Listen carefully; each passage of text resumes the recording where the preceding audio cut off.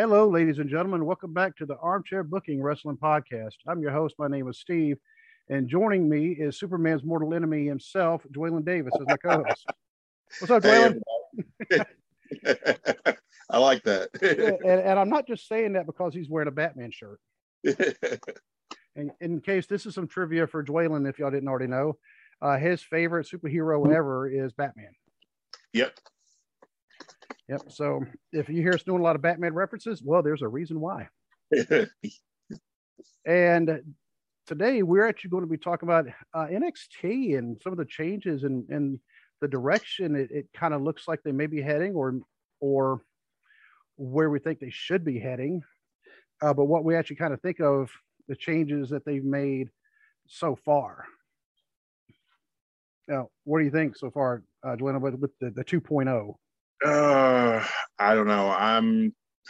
I was just a fan of the black and gold. I don't like it's too bright for me. Yeah. It's like, I get they're trying to go for that pop, but it's like, if it's not broke, don't fix it. And the black and gold just worked. I mean, it worked perfect. So I don't know why they felt the need to do all this. Just doesn't make any sense to me. And before we get started with that, there's actually, quite a bit of news in wrestling this week. In fact, while we were recording our interview with Matt Stockdale on Monday, which, by the way, that was a fantastic interview. Yes, it was. Yes, it was. Yeah, Matt, he is an amazing person. That's one of the things we had never really, we had never met the guy before. He's a friend of a friend, and we're pretty blessed now to know him, because I mean he yes. Oh man, some of the stuff he's done, and just a down to earth, humble guy, and I'm really hoping the best for him in his career, because super nice guy, great interview. But while we were talking about that, there was some pretty good stuff going on Raw for once. Raw actually was a positive show, and we missed it. Yeah. I went back and watched the highlights on YouTube, and from what I saw, it was better show than it has been, especially the main event and what happened, the aftermath of the main event. And I knew something was up because I saw you had, I think, posted on Facebook something about Big E, and I was like, huh? What? And I had to go look. I was like, huh. Yeah. How about that? Big E's a champion. Yep. Big E's the WWE champion. He's the second member of New Day to win the WWE title. Fourth black man in history to be the WWE champion. I mean, so that was, a lot of history made there. And just Big E's, just from everything that I've seen I follow him on Twitter, everything I've seen other wrestlers say about him, he's just a good person. He's a good guy. He works hard, and he just, in my opinion, he is more than deserving to be the WWE champion. He has everything that you look for to represent your company. Yes. And one of the first things he tweeted was a picture, and it had Brody Lee, John Huber, standing behind him, kind of, because they were good friends. Of course, from the sounds of it, sounds like John Huber was good friends with everybody. Yeah. I've never seen or heard anybody say a bad thing about Brody. Yeah. And for Big E to kind of give that, tribute to him too. You say basically, this is for you as well, bud. Did you see all the outpouring on Twitter when Big E won? I haven't. Twitter was just flooded with. I mean, this was not just fans. This was wrestlers in WWE, Ring of Honor, AEW, just all over the place. Everybody was just showing respect to Big E. And I like the fact that him and Xavier and Kofi have that brotherhood, off camera, they have that brotherhood. And you can tell that whenever one of them succeeds, they all succeed. And that's how it should be. Yes. Push each other, especially if you're a team like that, because one goes up, it's going to lift everybody. Mm-hmm. And I really hope they don't. It would be a good storyline, except for I don't want it to be them. Where Xavier is the only one now who has not won the world title. Yeah, I was thinking of that too. I really don't want them to have him be bitter and turn on everybody else, turn on the other two. Just leave it like it is. Just it's especially with Big E being champion, have Xavier and Kofi win the tag titles back, and then there's your Survivor Series feud with the Bloodline. Yes. There it yes, is. Yes. And we can almost see that coming a mile away. Yeah. I mean, Survivor Series obviously is not this month, but it's in November, and yeah, so they have some time to build up to it. Right. Because as soon as they get that October pay-per-view out of the way, they're going to start building to Survivor Series, and they do the brand warfare thing every year. So there's your world title, brand warfare. Yes. Big E versus Roman.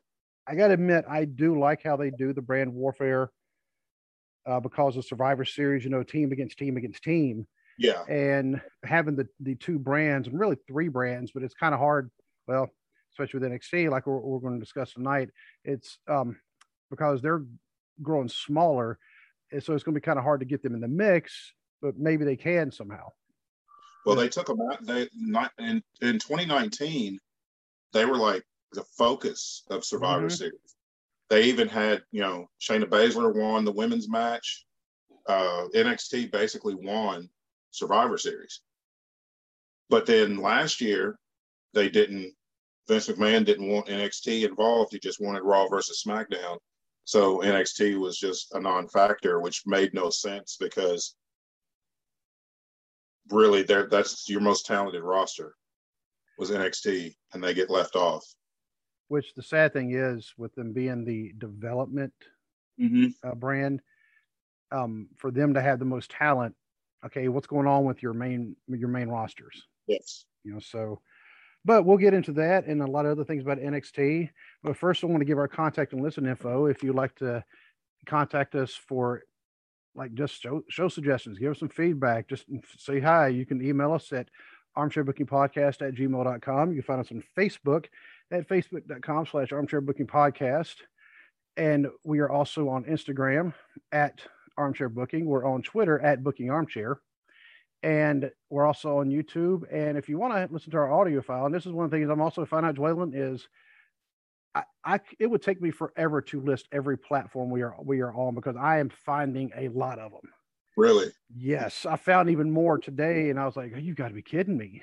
And, so basically go to whichever platform you use to listen to podcasts and just do a search for Armchair Booking Podcast, and you should find us. If you can't, then email us at armchairbookingpodcast@gmail.com.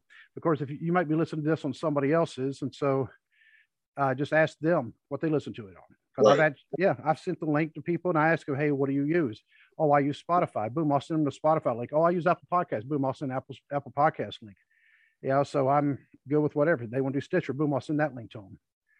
So it's all working out. And one of the things also before we get started, I received in the mail this week, and I wasn't sure if it was a hoax or not, because I got hit up on Instagram, on the podcast Instagram account, not my personal one, by the Arn Anderson, his show, the show's account on Instagram. And they sent me a message saying, congratulations, you've won an autographed picture of Nicola Roberts, also known as Baby Doll, the Perfect 10.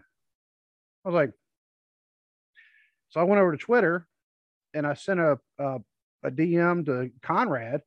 Yeah. I took a screenshot. I was like, hey, is this legit? Because I'm hoping that somebody hasn't hacked their page. Right. And he emailed, or I DM'd email back and said, yep, it's legit. Congratulations. I'm like, all right. So I went over there and gave him my address. In fact, I had to give my address twice because the first time I gave the wrong zip code. And, that's like the most important thing you need to have. You can put a totally different town, but but the zip code is right, you'll still get it to where it needs to go. Yep. And and then a couple of days ago, I received in the mail an autographed picture of Nicola Roberts. And I was like, that is cool. So I actually, you saw, I posted on Twitter. I posted it on Facebook. Did I post on Instagram? Yeah, I did. I posted on Instagram as well. but I got the most reactions off of Twitter, even though I did get a lot on Facebook as well.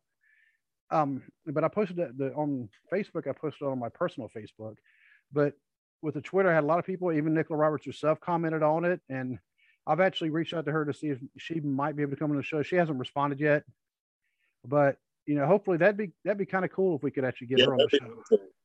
Yep, because she said, "Oh, thank you for remembering me." I'm like, "Are you kidding me?" Yeah. Yeah, I mean, I was all about the Mid-Atlantic wrestling and the Four Horsemen, and yeah. And one of the people who actually commented the same thing on the picture on Facebook, he said, "Hey, I used to love the Four Horsemen, even though I like the good guys like Magnum and Sting. I like them better." That guy, he's an Air Force chaplain. So, yeah, and he grew up on the coast of North Carolina, so I mean, he knows all about it. But yeah, he's an Air Force chaplain. He actually finished his doctorate in theology a couple years ago. So he's also a doctor, right? So, but he also loves the wrestling, and that's cool with me. So, and he and I actually met. We were deployed together. It's that's we've been friends ever since then. Mm-hmm. But to have her on the show, that'd be really cool. So if anybody knows her, please ask her if she would love to come on the show, because we'd love to have her, because I think it'd be a great interview. So, Dwayne, NXT. Oh, wow. All the changes this week between them going from Cactus Jack to Dude Love colors. Yeah. And, yeah. That is a great analogy. I never thought of that. Absolutely. I got to admit, I did steal it because somebody actually put that on Mick Foley's page, and he posted it. I wish I'd have come up with it, because I'm like, yeah, that makes sense. It's perfect. It's Cactus Jack to Dude Love. What is your initial reaction to it? Just my initial reaction is, from what I saw of the show last night, I didn't see everything, but from what I saw, I mean, they're pushing a lot of young talent, which is the smart thing to do. You can tell there's some talented people, but then there's also some people that, like, there was a guy. Okay, Kyle O'Reilly got taken out last night. He was supposed to be in the Fatal 4-Way with Ciampa, Pete Dunne, and LA Knight. Went blank for a minute. And Kyle O'Reilly was supposed to be the fourth, and that was to crown a new NXT champion, since Samoa Joe had to relinquish the title. So in a backstage segment, Pete Dunne and guy he's with, and I'm drawing a blank on his name, but they jumped Kyle O'Reilly and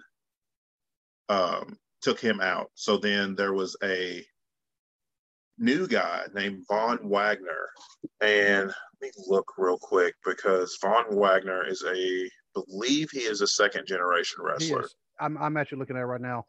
Okay. He's the son of Wayne Bloom. Yes. Yep. So he was put in Kyle O'Reilly's place, like, first time being on television. That was his like TV debut was last night, and he gets put in the title match. I don't really agree with that. I don't really agree with that, and nothing against him, but I don't feel like somebody who's debuting on television should be in the main event, much less wrestling for the championship. Exactly. I agree. And the guy, you could tell there's potential there. Guy's got talent, but he's also green. And there was a few spots that he just kind of blew, and it's like, you can't have it both ways. I feel like that they want to go to a true developmental system and push all the younger talent, which that is fine. But then you still have this top tier talent in the main event scene. And it's not fair to Wagner to drop him in there with Dunne, Ciampa, and LA Knight, who LA Knight is a former world champion in Impact. This is, of course, Tommaso Ciampa won. And now he's a 2-time NXT champion. Pete Dunne has won championships all over the world. He's former tag champion in NXT, former United Kingdom champion. Just excellent wrestler. And I feel like it did a disservice to Von Wagner to drop him in there. It'd been different if he was on the main roster working the house show loops with guys like that and he's getting that experience. But to have no experience like that and just get him dropped in there, I don't feel that was fair to him. But I think he was put in that main event because Vince McMahon has already said that he's a future WrestleMania main event. So apparently he likes the guy's look, because I feel like that's what the new Vince McMahon version of NXT is going to be about. It's going to focus more on the aesthetic than it is on the in-ring work, which that approach has failed WWE in the past. Yes. And going for size over skill, it's bitten him in the butt before. Going all the way back even to something like a WrestleMania 3, because the main event for WrestleMania 3, was Hulk and Andre, because that was a match everybody wanted to see. But we all know what the best match on the card was. Absolutely. It was Savage and Steamboat. Exactly. In fact, this says something. Here we are 35 years later, and that match is still usually if you ask somebody a top 10 matches, not just WrestleMania matches, but top 10 matches, that match a lot of times is in that talk as well. Even that with people who weren't even alive back then. Yeah, I was talking to a friend at work and we were talking about, what are some of the best matches that you've ever seen? And of course, the Steamboat Flair trilogy. Mm-hmm. Still, I've had friends tell me that it was too slow paced and just all that. It is, to me, it is still an amazing example of professional wrestling done right. The psychology and everything. Psychology, in-ring, character work, everything was just perfect. The Steamboat Flair trilogy, Savage and Steamboat from WrestleMania, Bret Hart and Mr. Perfect from SummerSlam. Yeah. It's just matches like that will always stand the test of time. And you look at a lot of those matches, Steamboat was not a huge guy. Savage was not a huge guy. He was in great shape, but they were both body guys, but not super muscle. Exactly. Bret Hart, Mr. Perfect, they were all in tremendous shape, but they were smaller guys. And that to have this attitude, and Vince has always had this attitude to where if you're not 6'6" and 320 pounds and look like you were carved out of stone, then you're not a main event guy. And I just feel like I feel like Vince is just not paying attention to how the wrestling world is now, because there are no technically world heavyweight champions anymore, because it's just a world champion. And you could be 400 pounds, you could be 200 pounds. It doesn't mean that you're not as believable as a main event guy because you're smaller. Shawn Michaels was 6 feet tall and 220 pounds. And not just because he's my favorite, but he's in that list of one of the greatest professional wrestlers ever. Mm-hmm. And he was a smaller guy. So Bret Hart was a smaller guy.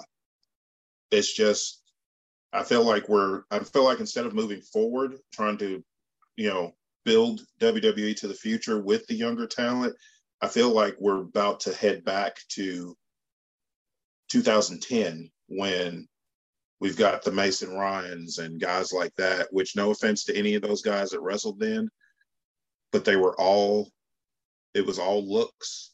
It was, as Jim Ross has said before, it was all show and no go. Yep. And another example, and he didn't start out as a Vince McMahon creation, but Paul White, when he first started wrestling. Yes. And remember in WCW, speaking of somebody wrestling for a title, their very first match, his very first match, he won the WCW world title. And I'd seen him wrestle a couple times on TV in Japan, when I was stationed over there. And he was doing some amazing stuff for a big man. Yes. and they actually told him to stop. They're like, "You're a big man. It's not unless you're, we can't have you doing these same moves as the smaller guys because that is their move set, not yours." And yes, it is kind of cool. This is pretty impressive that you can do that. But unless you're going to get another big man who can do that, it's not going to make for a good match, unfortunately, because it's just supposed to be like the might and the brawn against the high flyer. Well, you're the might and the brawn doing the high and flying, so why would they watch them? And I mean, I disagree, but I mean, I know what you're saying. I mean, yeah. it was he was fun to watch, but he wasn't learning a whole lot, and his skills weren't improving in WCW. And then he went to WWF, and they discovered real quick this man's been in the business 3-4 years already, and yet he's still green. Yeah. So, and not only that, but dude's gaining weight, like it's his second job. Yeah. And they're like, so they sent him to OVW. They're like, you're going to go down there and lose weight, and you're going to actually learn, and you're going to train. And I think Cornette, he was still running OVW at the time, wasn't he? Mm-hmm. So, and Cornette, I mean, love him or hate him, you got to respect what he does with the business because he loves the wrestling business, and he was going to make sure the man got trained correctly. And he came back, and now he is more or less a legend. I mean, he really is. Yeah. I mean, yeah. And now, God, he's been in this 25 years now. It's hard to believe. But with NXT doing that with Von Wagner, which I'm still kind of, I don't know what to think about that name. I don't like the name. I'll get to my opinion on the names too, because there was 3 debuts last night. Tuesday night, and all 3 were second generation, and one of those is a little controversial because you sent me that link earlier today. But the way I'm looking at NXT, okay, Vince McMahon, I think he's almost hit the point where he's playing on tilt. And for those who don't gamble, it's when you're the person at the table with the least amount of money. You're playing in like a Texas Hold'em tournament, and all of a sudden you're playing on tilt means if you lose one more hand, you're out. And so you're just going all in every single hand, trying to build it up, hoping to get lucky. And I feel that's what McMahon's doing right now. And yeah, I agree. I agree with you. And because AEW, he can't ignore it. Like we discussed, I mean, we believe AEW has tilted the power balance in favor of them. Yep. Now, it's not 100% in favor, but it is in that direction now. It's on that half of the pie, if you want to say that. Yeah. And with all the changes they're making to NXT, and like you said, this is a case of if it ain't broke, don't fix it. There was nothing wrong with what they were doing before. And this is a reaction to a lot of things. And it sometimes it almost feels like Vince is trying to sabotage his own product so he can sell it for a cheaper price. But I mean, that's a pretty hard accusation to make on somebody. So I'm not actually coming out and saying that. I'm just saying there's a lot of appearances. But why would they take what a lot of people are considering to be their best brand out of the 3, and it's doing better than the other 2, and then change it to match the other 2 instead of saying, all right, let's take this formula and have the other 2 match it. But that's also kind of a hard one because it's their developmental system, and it's the better of the 3. And yeah.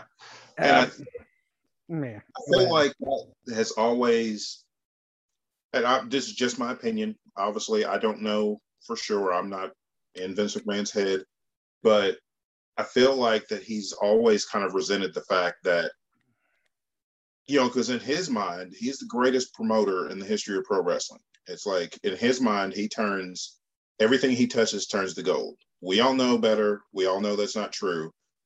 But for Vince McMahon, in his mind, he knows best. So for his son-in-law to take NXT from the terrible game show stuff that they were doing in 2010, like the first, 3 or 4 seasons, NXT was just terrible. They had like one match per show, and the rest of it was like goofy skits and all kinds of stuff. And then, fans would vote and who was leaving and who was staying and all this kind of stuff. And it didn't do anybody any good at all. The only person that ended up coming out of NXT and ended up really succeeding was Daniel Bryan. And this was after he was in Ring of Honor? Yes. Yeah, that was after he was in Ring of Honor. He signed with WWE and was in NXT for those first few rough years. That's when NXT transitioned from Florida Championship Wrestling to NXT. Then, about 2014, they started with what everybody considers the golden era of NXT, where you started having the takeover specials, and they started hiring a lot of the indie talent. And then they did build some of their own, homegrown talent, but they brought in a lot more of the indie talent, and that, the talent level went up. So the match quality went up at the same time. And there's so many, anybody who's never watched any NXT between 2014 and last night needs to go back and watch. You could go back and watch takeovers and see some of the absolute best wrestling you're ever going to see. And to take it from that consistently the best product that they produced week in and week out, and to take it from that and just gut it like they have. I mean, they've gutted talent. They've gutted production crew. They're running on a skeleton crew right now because they've thinned the production crew so much that they're running on the skeleton crew for the production. They gutted all the experienced talent that they had to bring in new people. And I just don't understand that logic, because if you don't have any experienced talent, who teaches them in the ring? I mean, you can teach, and of course you have amazing talent backstage. You have Triple H, Shawn Michaels, William Regal, Samoa Joe. You have absolute legends in this business behind the scenes who can mentor these people. But once bell time comes, a young guy like Von Wagner, take him, needs an experienced talent across the ring from him to work with him and guide him through a match. You can't just drop these young guys in here and expect them to go. You could do that with indie guys like Adam Cole, Bobby Fish, Kyle O'Reilly, guys like that, Tommaso Ciampa. Those guys have worked all over the world. You can drop them in there on their first night on TV, and they're going to work.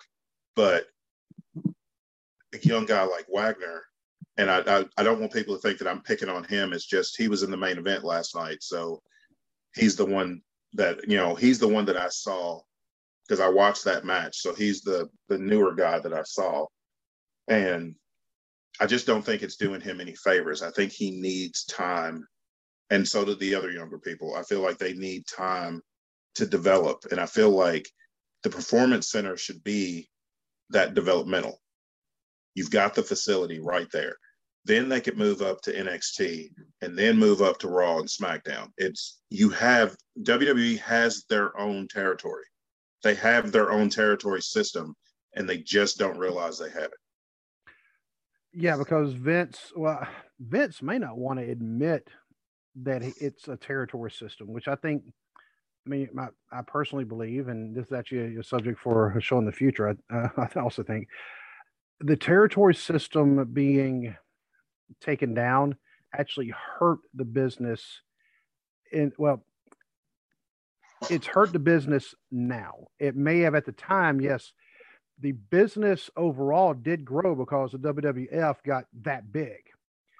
However, it left a lot of things that you didn't really see the ramifications of it until years later, because now in these local systems, like what you had in the Mid-Atlantic, what you had down in Memphis, what you had, right, in Atlanta at the time, because Mid-Atlantic was based out of Charlotte, and Atlanta had their own, then Tampa had their own, Pensacola had their own. Of course, you had Dallas, San Antonio, Houston, all three of them had their own. In fact, I think Amarillo, because Texas is so big, they had 4 different territories just in Texas, and then of course Right.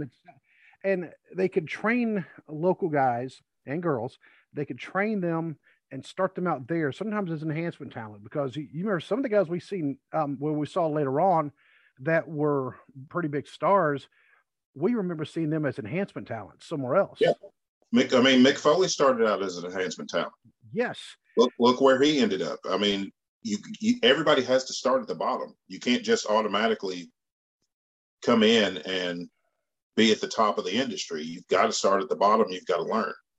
Right. And every once in a great while on Raw or SmackDown, they'll have an enhancement squash match with some local guy or girl because they're trying to build a monster like Braun Strowman or Nia Jax. They did this with both of them.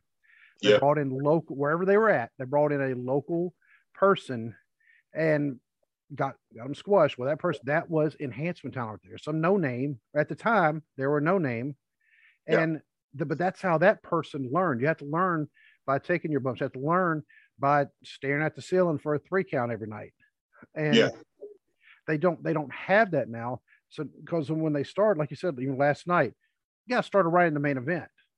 Yeah, I mean, even with having no enhancement matches, so when they get put in a match, they're going to be put in a main event type match or a mid card.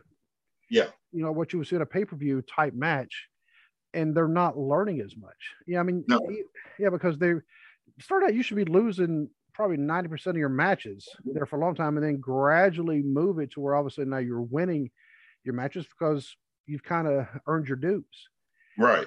And with NXT right now, with Triple H, of course, he's away because he's in the hospital. Now Vince and Bruce have taken over, and I don't know if that was already in the works. I mean, that's hard to say. It may just all be just timing. And then when Triple H went in the hospital, it's like, well, he's going to be out for a while. We need to go do something. And then did they immediately change the colors? I mean, I don't know. I know it was pretty quick that, they changed the color. I'm not exactly sure how the time frame worked, but I know it did not get a good response when they showed it at the Garden, SmackDown. It seemed like just about everybody in that crowd was booing it when they showed the little NXT 2.0 little video package of the changes, and people are just wrestling fans will. I know, speaking for myself, we put up with a lot as wrestling fans. Mm-hmm. We put up with poor booking. We put up with certain talent getting pushed to the moon at the expense of other talent who we feel that are more deserving. We put up with, in a way, us as fans have to put up with the politics of pro wrestling. But you can't just automatically change from, we've been doing this for 7 years. We've been, building this black and gold brand, building it into, the cream of the crop, so to speak. And then all of a sudden, all that's thrown away, and we're going to start with this bright Technicolor thing that they're doing. And I mean, I like the stage. I like how the Tron is behind them when they come out and stuff. But like I said, it's just way too bright for me. I mean, it may grow on me. I don't know. But just my initial reaction is I'm not really a fan of that cosmetic change because I don't feel like there was anything wrong with how it was before. Right. Because NXT didn't need the change. Raw and SmackDown needed the changes, and not just aesthetics. I mean, they needed to change how they're doing things. And Raw looked like, okay, maybe, this past Raw, it's promising. SmackDown, we'll have to see, because now Big E's not on SmackDown. Now he's on Raw. And he was one of the main reasons I actually liked watching SmackDown. Well, now he's not there. Yeah. SmackDown is like two different shows. It's like you really have like that first hour, you've just kind of got filler stuff, and it's like SmackDown really kicks in that second hour, and you get your quality matches and your championship stuff, and you get Roman. Roman is why I watch SmackDown, because he's just amazing. Everything he's doing is just fantastic. But NXT was always good from top to bottom. Even a filler match with somebody you're not too familiar with, they always gave you a good match, because at the end of the day, Arn Anderson used to say this in Horseman promos all the time. It says wrestling on the marquee. That's what we pay for. That's what we want to see. I don't have an issue with comedy in wrestling. I feel like sometimes you kind of need that little comedy relief to kind of right. You need that levity. You need some levity, because you get that we get emotionally invested in these matches, and you kind of need that to just breathe for a minute. But everything, there doesn't need to be a comedy skit every 15 minutes when you're supposed to be producing a wrestling show. And I feel like that's where they've gotten. Plus, like you've always said, the 20-minute promo to begin the show, and then another 20-minute promo at the top of the hour, and then, oh, well, here's our main event, but this company over here hit a big rating, so we're going to scrap all that. The match we said we were going to give you, we're going to scrap that so that we can do a knee-jerk reaction, because that's why the WWE title match was on Raw, and they pulled it from the pay-per-view, because it was supposed to be at Extreme Rules. They pull it and put it on Raw because they were trying to beat Monday Night Football. They may as well stop. They're not going to beat Monday Night Football. They have never beat Monday Night Football. They never have, and they never will. Monday Night Football has a legendary audience. These people have watched it since they were children. You're not going to beat Monday Night Football. Mm-hmm. Plus, AEW did a great rating on Dynamite last Wednesday. So, let's pull this off the pay-per-view, which was the match that was selling your entire pay-per-view. So we're going to pull that and put it on Raw to pop a rating. So now you've got, a week, maybe two, to build another WWE title match for Extreme Rules, because Orton's gotten beat. You built this up with Lashley and Orton. From what I understand, they had a fantastic match on Raw, and I need to go back and check it out. I just caught the end, and then Big E cashing in. Yep. But you don't pull a match off the pay-per-view to pop a rating on TV. Especially, to me, in this day and age, what do ratings really matter when everything is streaming? What do ratings really matter? Especially when your direct competition is not even on the same night as you. I could see if Dynamite was on Monday night like Nitro used to be. Then I could see there being a ratings war. But you're on Monday, they're on Wednesday. And then even their second show comes on after your show on Friday. So there's no overlap at all. People aren't having to switch back and forth like we had to back in the day. We had to basically flip a coin and decide which show we're going to watch and which one are we going to record. And, but now it's like, with the way technology is, you can watch it all. Well, advertising. That's the reason. That's really the only reason they'll have to keep the ratings, because even if they didn't have any competition, like WWE really didn't have any competition there for a few years, because TNA was still in its infancy. Yep. And TNA really never it didn't even come close to the level of what AEW is now. And AEW started at that. Yeah. I mean, and that's the even wilder part, but they still need to have some kind of rating. They still need to know how many people are watching because of advertisers, because if nobody's watching your show, you're not going to get anybody to pay to have their product advertised. But the thing is, it's like, and I get that, but the thing is, it's like, WWE is always going to have that loyal fan base. They're always going to have people that watch. I mean, we watch, even though we critique the product, and but we still watch. We have since we were children. They have that fan base of people that have grown up with pro wrestling, and they're going to continue to watch. The little kids are going to continue to watch. So I just don't understand this logic of we've got to pop this rating over here, but we're going to sacrifice this show over here. Because now you've got a week and a half, 2 weeks to build to a championship match. Luckily, you just have it built in. I'm sure Lashley's going to get his rematch against Big E at the pay-per-view. I'm fine with that because I think those two can put on a good match. But you should not. I still feel like they live and die by the card subject to change tagline they like to put on stuff. And it's like, you can't advertise this for weeks and then on a whim completely change it and then expect people to still tune in.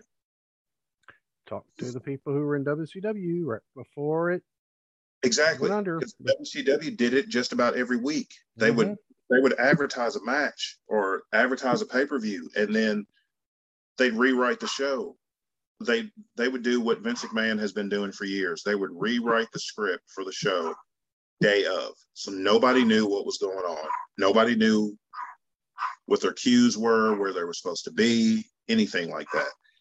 And I'm afraid NXT is going to get to that point because from what I've read, a lot of talent backstage in NXT are worried about where the brand is headed because, they were on an upward trend and they were building up, and now a lot of people they've worked with are gone and there's a lot of uncertainty.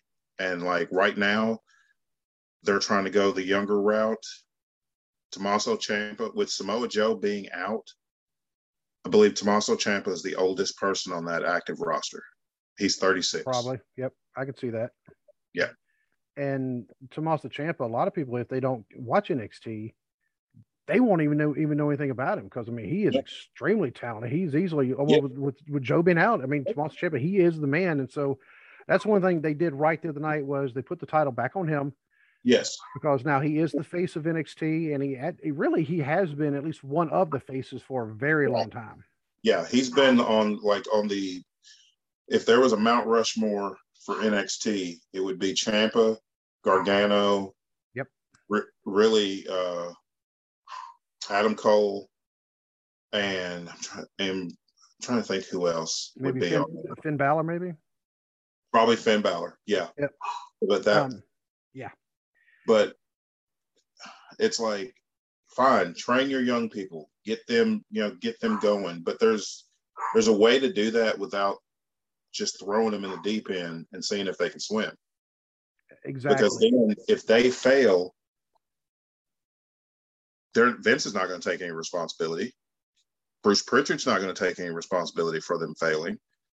All that's going to roll down to Triple H, and then Triple H is going to have to be the one to either reprimand them or cut them loose. So you've got this person that is just thrown into the fire with no experience, and then, but I failed, and it's all my fault because I didn't do good in that spot. And here's actually something, and you may have mentioned earlier, and I know we've mentioned on past shows, like within the past couple of weeks, WWE just came out and said they are no longer, or at least for the time being anyway, I have a feeling they're going to change this because they're not going to have any choice. They're not accepting anyone who's been in any of the other indies. Yeah. Like if they've been in Ring of Honor, get it. Yep. They're not going to be scouting any indie talent. That they said the exception could be made if there's just somebody really on the radar that everybody is just talking about, except that is generally every indie wrestler that comes out because the independent scene is where it's at. I get you have WWE, you have AEW, things like that, but there's so much tremendous talent on the independent scene that does not get enough credit. And like we were talking about territories, that's your territory. The independent scene is what the old school territories used to be, because they have the freedom to go from place to place. They're not tied down to one single company or promoter. They can go here, they can go everywhere, and they can learn from everywhere that they go. And that's how it should be. I feel that's what's good about AEW having those open relationships with Impact and with AAA and with New Japan. People have other places to learn. They're not just in this bubble like WWE talent is, where is the only way to wrestle, because that's how they are. Like any indie talent that comes in, they have to go through a little training at the Performance Center to learn the WWE way of wrestling. That tells you the problem right there, when it's like, oh, we have our own way of wrestling and you have to learn our way, even though you're a world-traveled talent that has learned from some of the greats of all time. And I can see if they say, okay, we got to make sure we have the chemistry with people, with your style. How does it meld? We got to make sure we got to figure out where to fit it in. Not, okay, we got to figure out how to change you for ours, because one of the things about wrestling, you don't want every single person doing the same thing. No, you don't want cookie cutter. Exactly. And that's what it almost seems like they're definitely set themselves up for failure, because they're going to end up having all these people come in straight off the street. Okay, I'm going to be training in NXT. And then they're going to train in NXT. They're going to learn the NXT way. And then eventually, and this is, I'm pretty sure in their mindset, they're going to move up to the main roster. Yes. Well, if they're not accepting people from any other companies into NXT, will they accept them straight to the main roster from another company? Because, like you're pointing out, they're not going to have the veterans to teach them after a while in NXT, unless they have some people like a Tommaso Ciampa who's stayed in NXT forever. Yeah. You know, so he doesn't want to go to the main roster. Right. I mean, he's kind of like Kevin Costner and Bull Durham. Yeah. You know, he's been in the minor leagues forever, and he's the guy they always bring in to help train the younger guys. Then they cut him loose again, and he said he made it to the show for what, like 10 days one time, best 10 days of his life or something like that. But that's what Tommaso Ciampa kind of reminds me of. But he's doing that on purpose. He does not want to go to the main roster, because he's like, I like my role that I'm in now. And he's doing very well in it. He's well respected for it. But eventually they're going to lose that, because eventually he's going to say, you know what, I'm out of here. Yeah. And the thing is, I mean, he's 36 years old. I mean, he still has a lot of time left to wrestle. Everybody gets old. Everybody has a step. Every wrestler has a step away eventually. What happens when the experienced talent step away and all you have is the young people who haven't gained enough experience from the people that they should have? Like, what are you going to do when you just have 2 shows full of young people with limited experience, because you've just shown them the WWE way to wrestle, which is everybody wrestle like everybody else? I mean, Daniel Bryan had to learn, was told he had to learn the WWE way. And this is a man who has wrestled, he has tagged with and wrestled against Jushin Thunder Liger in New Japan Pro Wrestling. You're going to tell me that this man needed to learn how to wrestle? So many comparisons I can make to a whole lot of stuff, but there's so many just running through my mind right now. Here's kind of a weird analogy, and this one actually popped in my mind.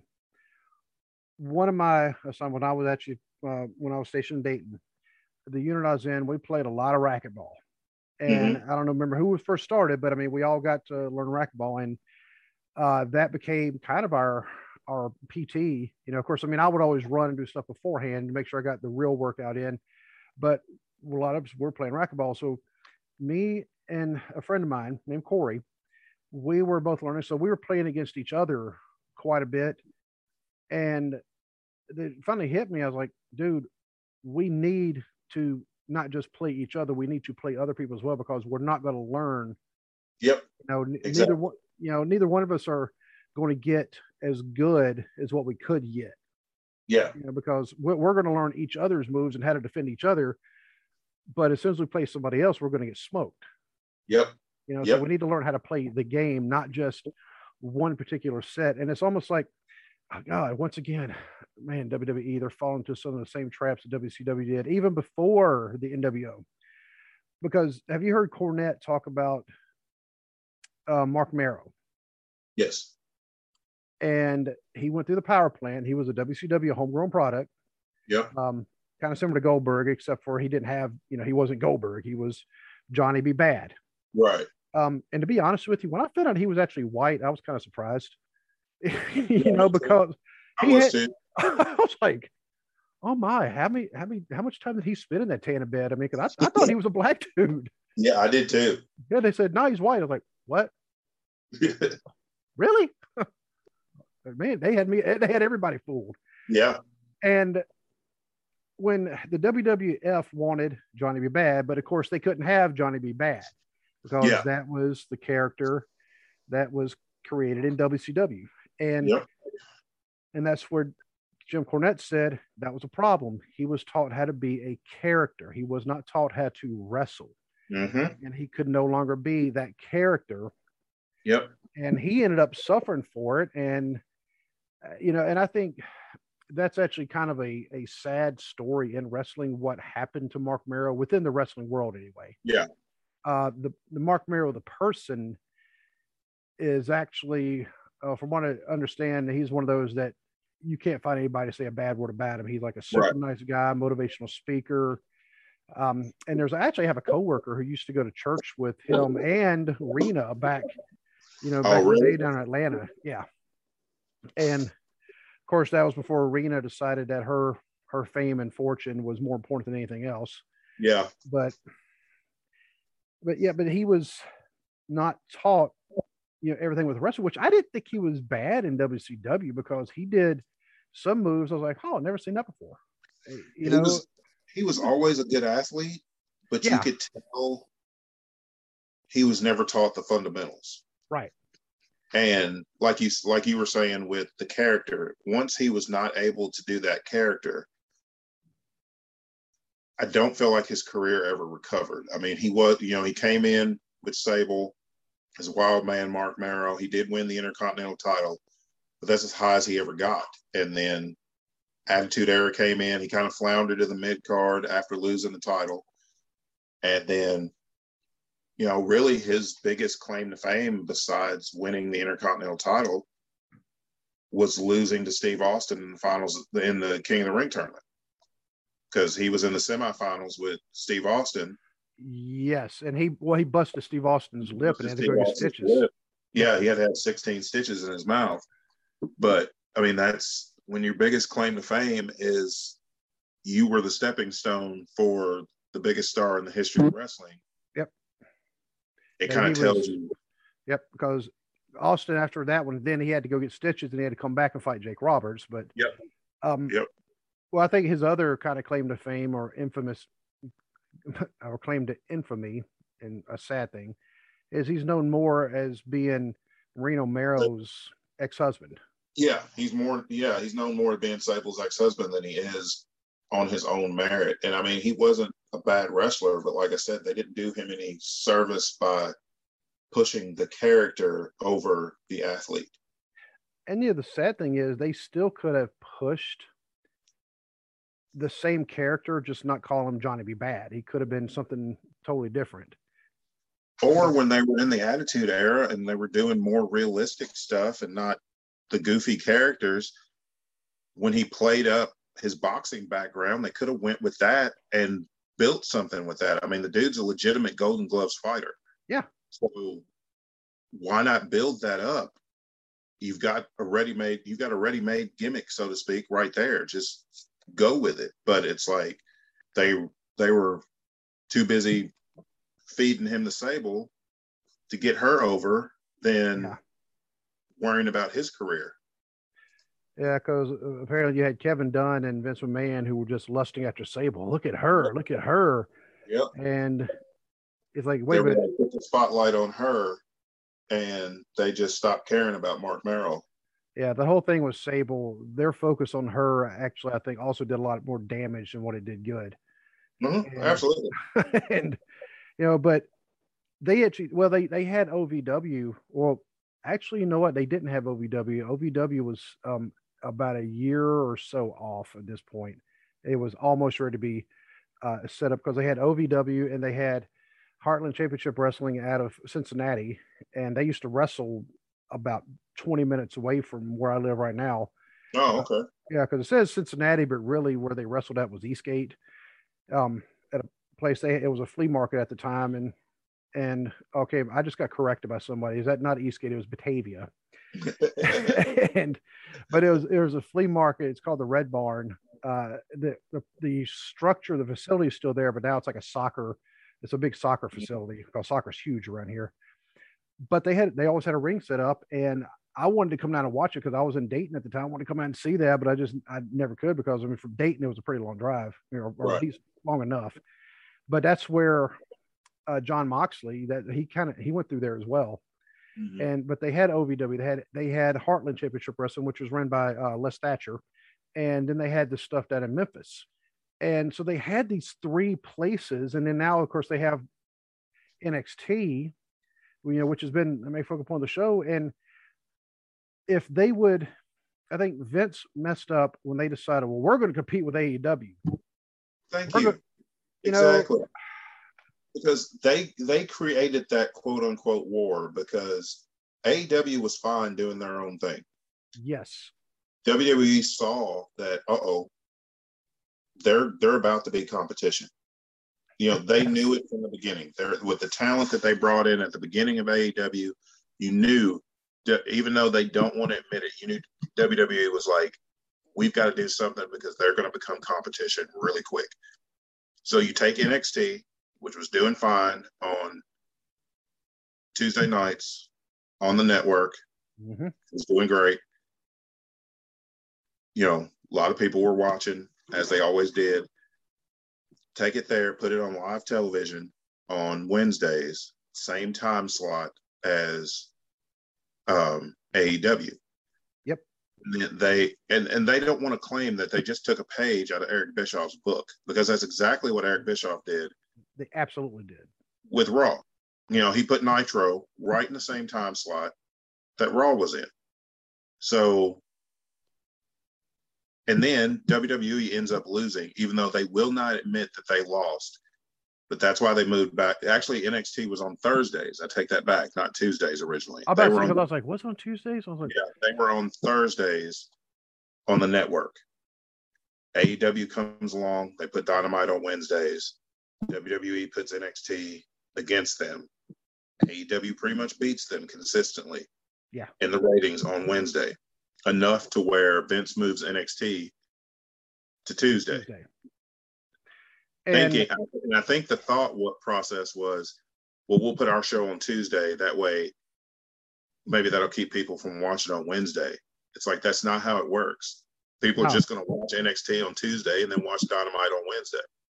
Wrestling fans are, by and large, for the most part, wrestling fans.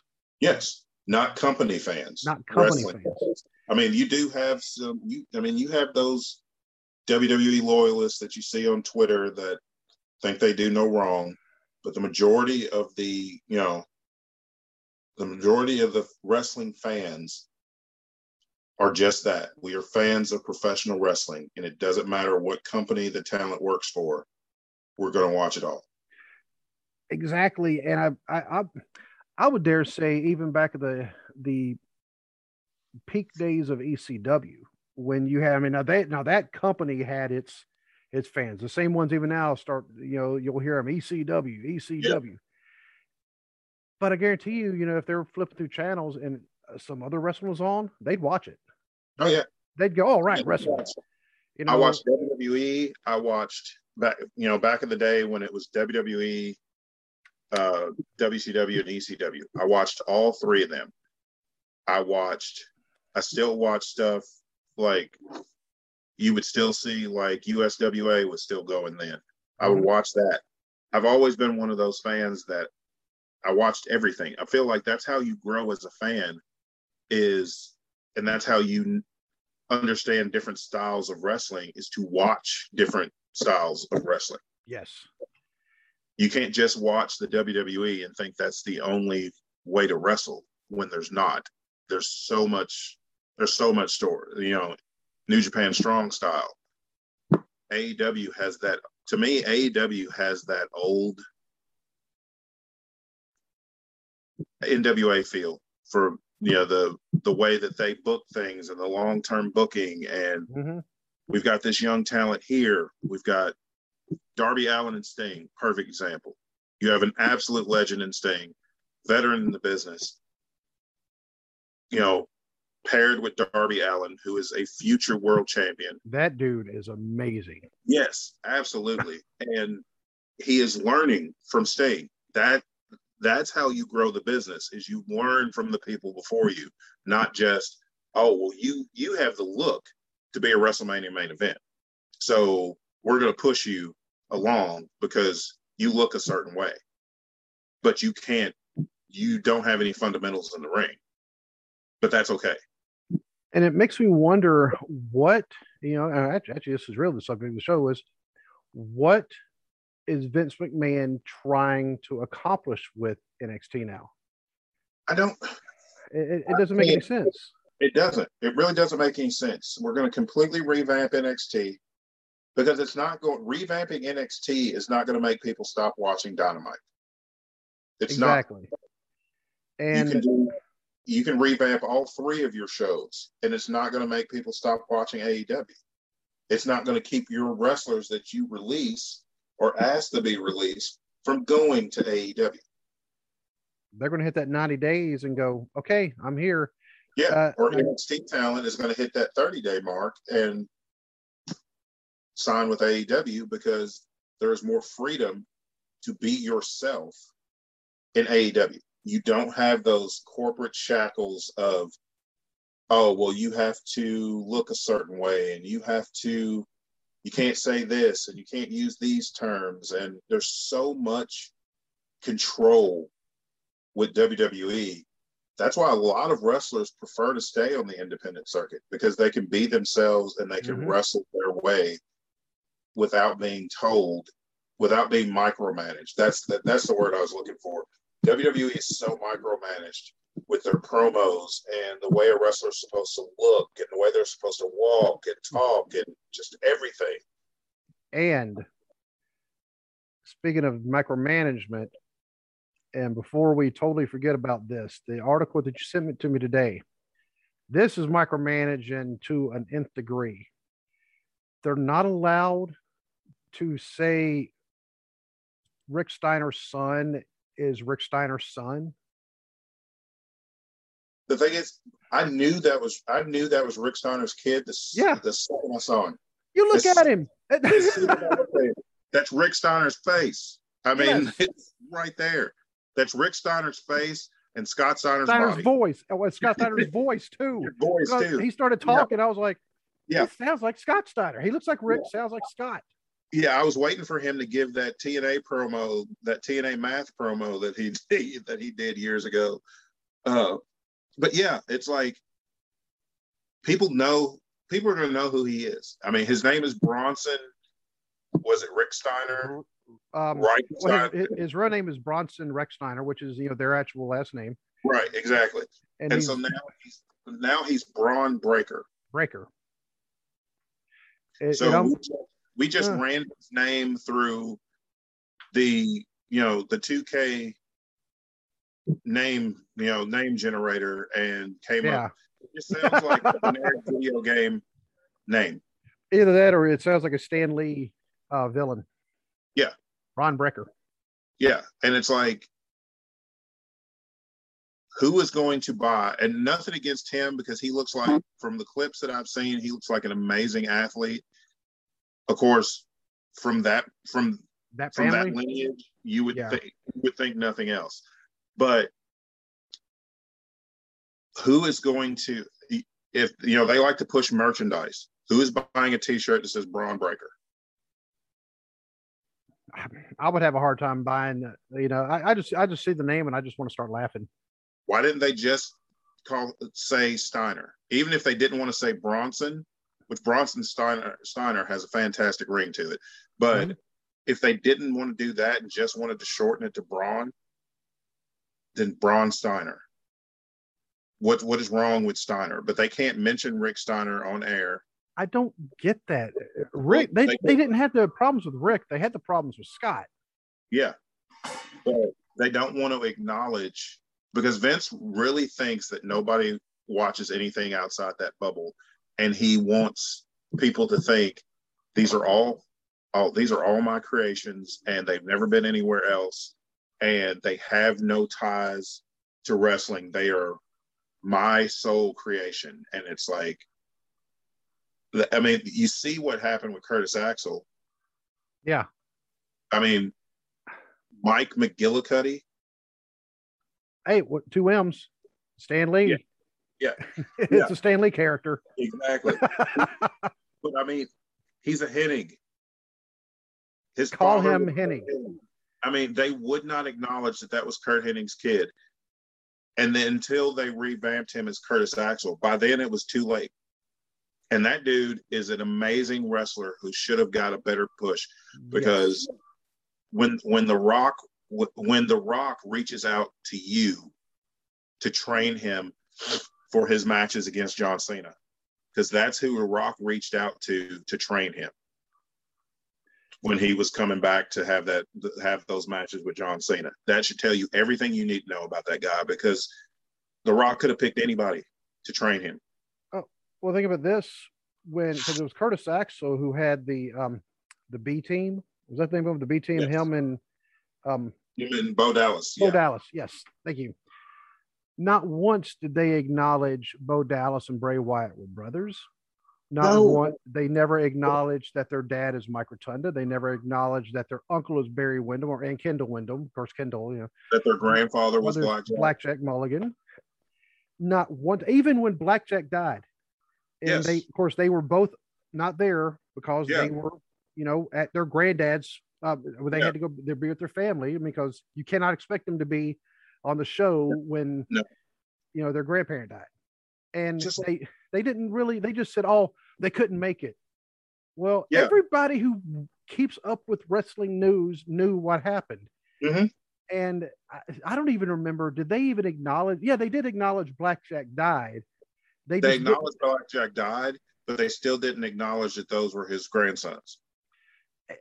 And even how do you have a Wyatt family and not have his brother, his real life brother, in that group? And from what I understand, the Wyatt family, he actually kind of started that a little bit. He had sown the seeds for it in NXT, and they were acknowledging they were brothers then. Yes. And all of a sudden, when he moved, they even hinted at wanting Bo to, especially when Bo turned heel. They were kind of hinting that Bray kind of hinted every now and then that he wanted Bo to come into the fold, and then they get to the main roster and nothing. And the Wyatt family is one of the worst misuses. I mean, that was so much potential there, and the WWE totally blew that one, because that was one of my favorite stables of all time. Because they looked unstoppable. They just dominated everybody. I mean, they dominated John Cena. Yeah. And I mean, what they're doing with the bloodline and what they did with the Shield is what they should have done with the Wyatt family. What they did with the New Day, they should have done. Bray should have been a champion, even if they didn't want to put the world title on him yet. He should have been either U.S. champion or IC champion, and the other two should have been tag champions. They should have controlled some titles and ran roughshod. Exactly, and going back to like what I was saying about Bo Dallas, Curtis Axel, I still think they should have called themselves Generation 3, because they were both third generation guys. Yeah. Yep. But either way, I really hope NXT does not end up collapsing upon itself with all these changes, because we're looking on the outside. We're not part of their staff meetings. Right. But we're also seeing some things that are kind of have us alarmed some as fans. And I don't have stock in WWE anymore, so I can't stay as a stockholder. I think, I can't say that anymore, because I sold my stock in them a few years ago. Right. Right when the price started dropping, I was like, oh crap. So, Yeah. yes, I got to get rid of this quickly. But it's not the plans they had for NXT, because like I said, they don't want to say, well, we're going head to head, because they started that the night AEW came on Wednesday night. That was the very first night NXT went on Wednesday night as well. Mm-hmm. Yep. Because AEW, of course, they had their first pay-per-view, or I think they have one or two pay-per-views before that. I know they had. I think they had one, because they had All Out, which kind of was the precursor to AEW. Okay. That's right. That was the very first AEW event, was All Out. Yeah. And actually, I kind of was curious about that, because I'm like, they have a dude in the Battle Royal that has no legs. That's interesting. Never seen a wrestler with no legs. Seen a one-legged wrestler, but never seen a guy with no legs. But then they had all of a sudden all the surprise appearances. Jericho came out there. Bret Hart came out there. I mean, he didn't wrestle, but he still appeared. Yeah. Did Chavo come out that night, or is it a little bit later? I think he came out that night. Yeah, Chavo. Vicky eventually came out at some point, but yeah, because Ray wrestled on that the inaugural All Out. Rey Mysterio was on there, and yeah, Chavo and Vicky ended up coming out. There we go. And so they proved themselves the very first night. Look, we can get people, because Cody Rhodes, I mean, I think Cody, he had started, I may be incorrect about this, but when he was in Ring of Honor before AEW started, he started with the booking over there. He was helping with that. So he was getting that experience. They have a lot of respect for him. Of course, I mean, he's Dusty Rhodes' kid.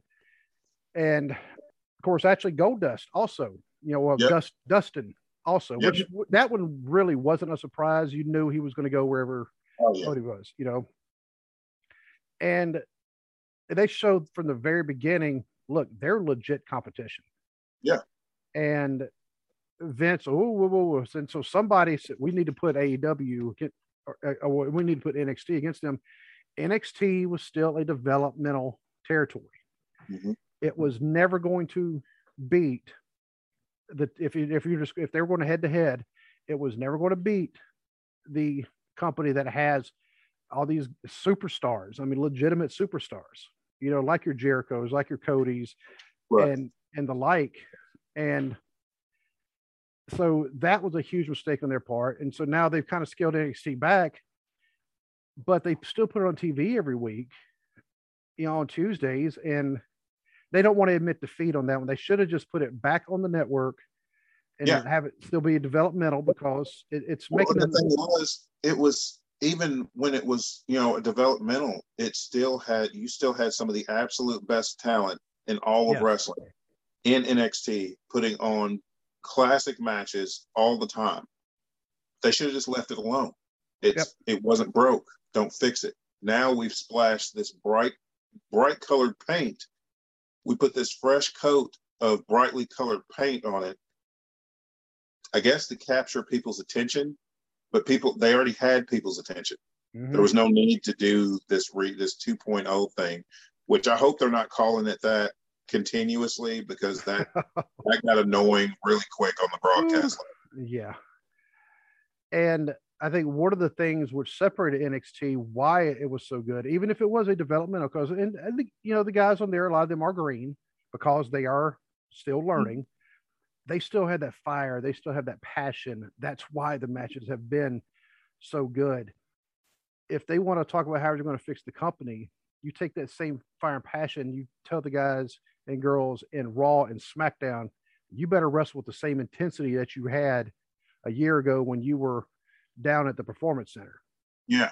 And don't tell me just because of the traveling, because some of them still do have that fire and desire. Yeah. But some have got up there, it's like, whoop, show's over.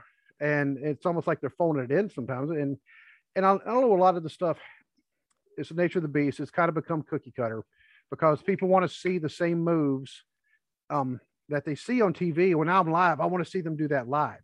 Yeah. And so that's also kind of hurting them, but they need to work on that to say, okay, don't treat it like it's a circus.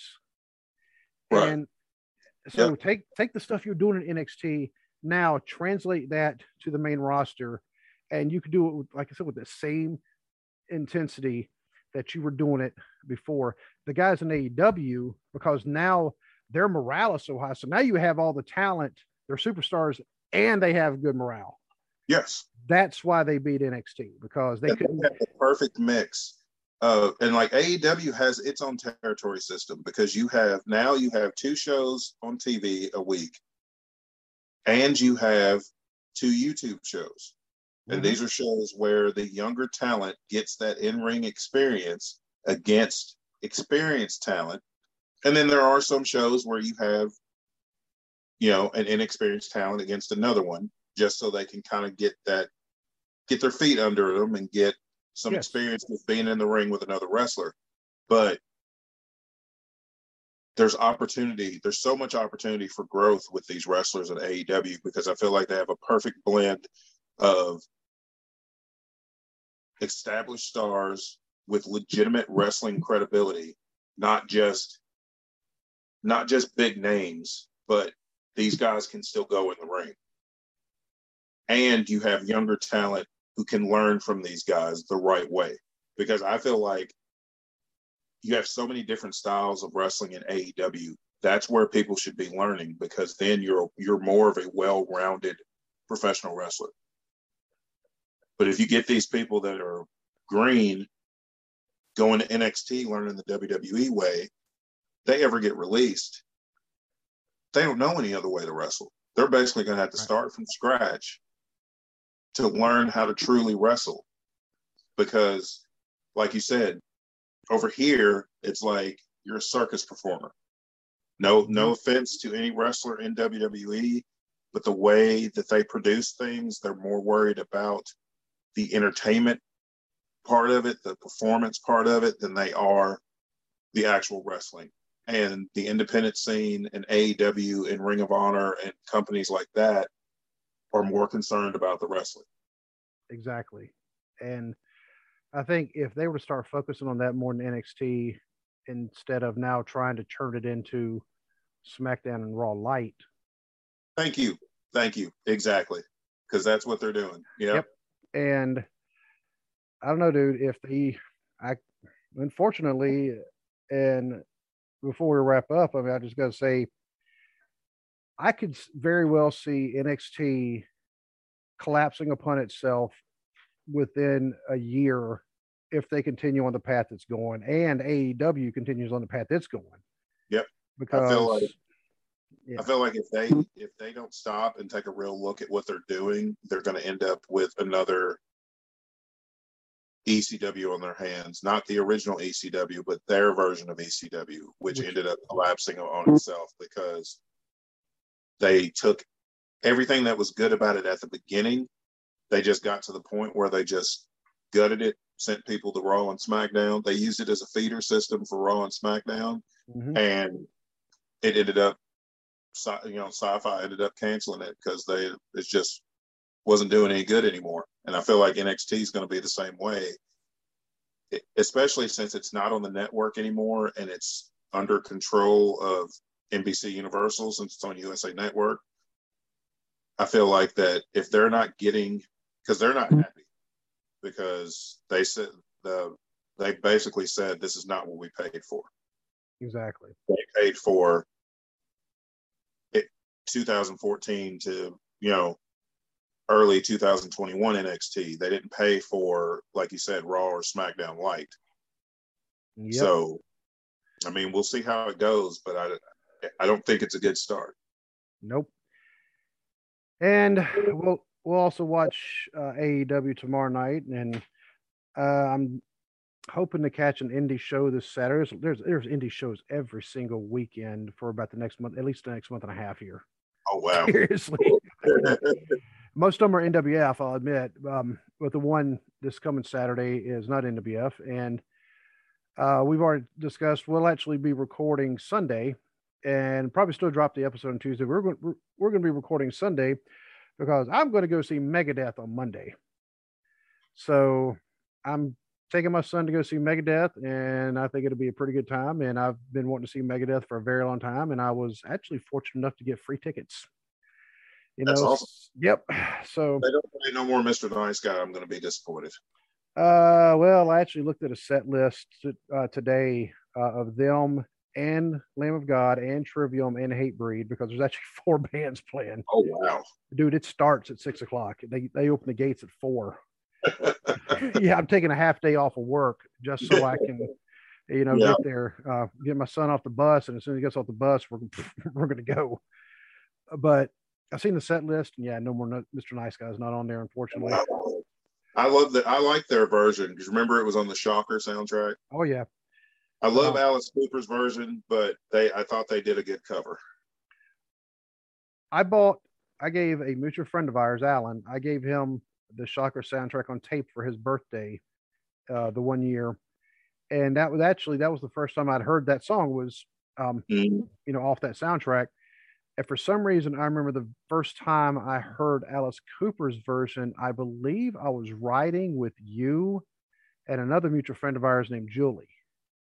And I think you're right. Yeah. In her car, I think it was your tape, but her car had a tape deck. So yeah, it's some of the weird crap we remember. Yeah. I can't remember if I brushed my teeth this morning, but I remember that.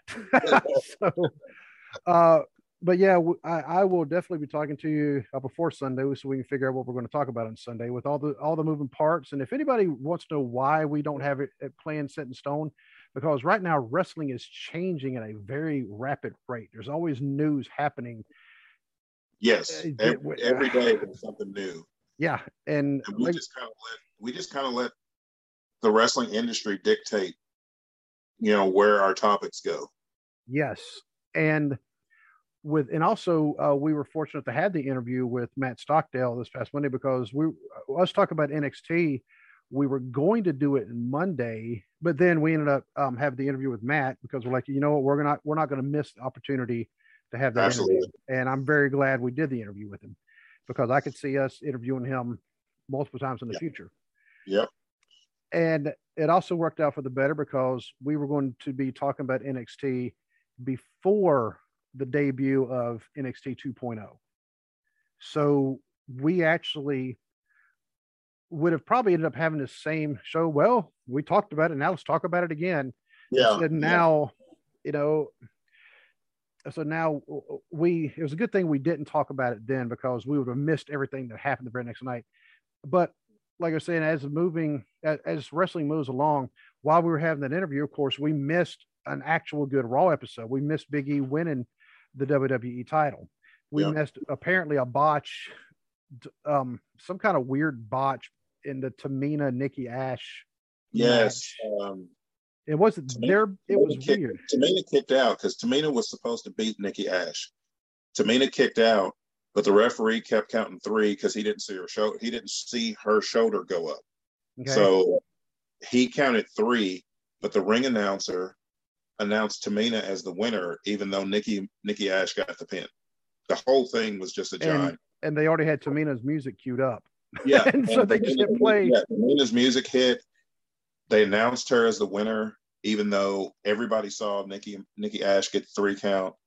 And then so they Tamina jumped her from behind and kind of, try to salvage the segment. But yeah, it was the referee's fault. He botched it. Yeah. So, but yeah, so we missed that because everything's happened in such rapid rate. And when we get a chance to interview somebody, we usually jump on that. Yeah. Just like I have an interview set up next week with somebody who actually contacted me through Facebook, through Matt, actually, to do an interview. Right. And that's going to be next week. It's not going to be on the show that's going to be dropping Tuesday morning because like I said, we're recording that Sunday. But either way, I mean, we're starting to get people coming to us, which is a good thing. And so we are having to kind of react with that. And so we have to be ready for just about anything, but since, we always say great minds think alike, and then so do we always know that we will be able to come up with something. Yeah. And we always do. Yeah, we always do. And until we figure out what to come up with, my friend, I will definitely be chatting with you. All right. All right. God bless, man. God bless you.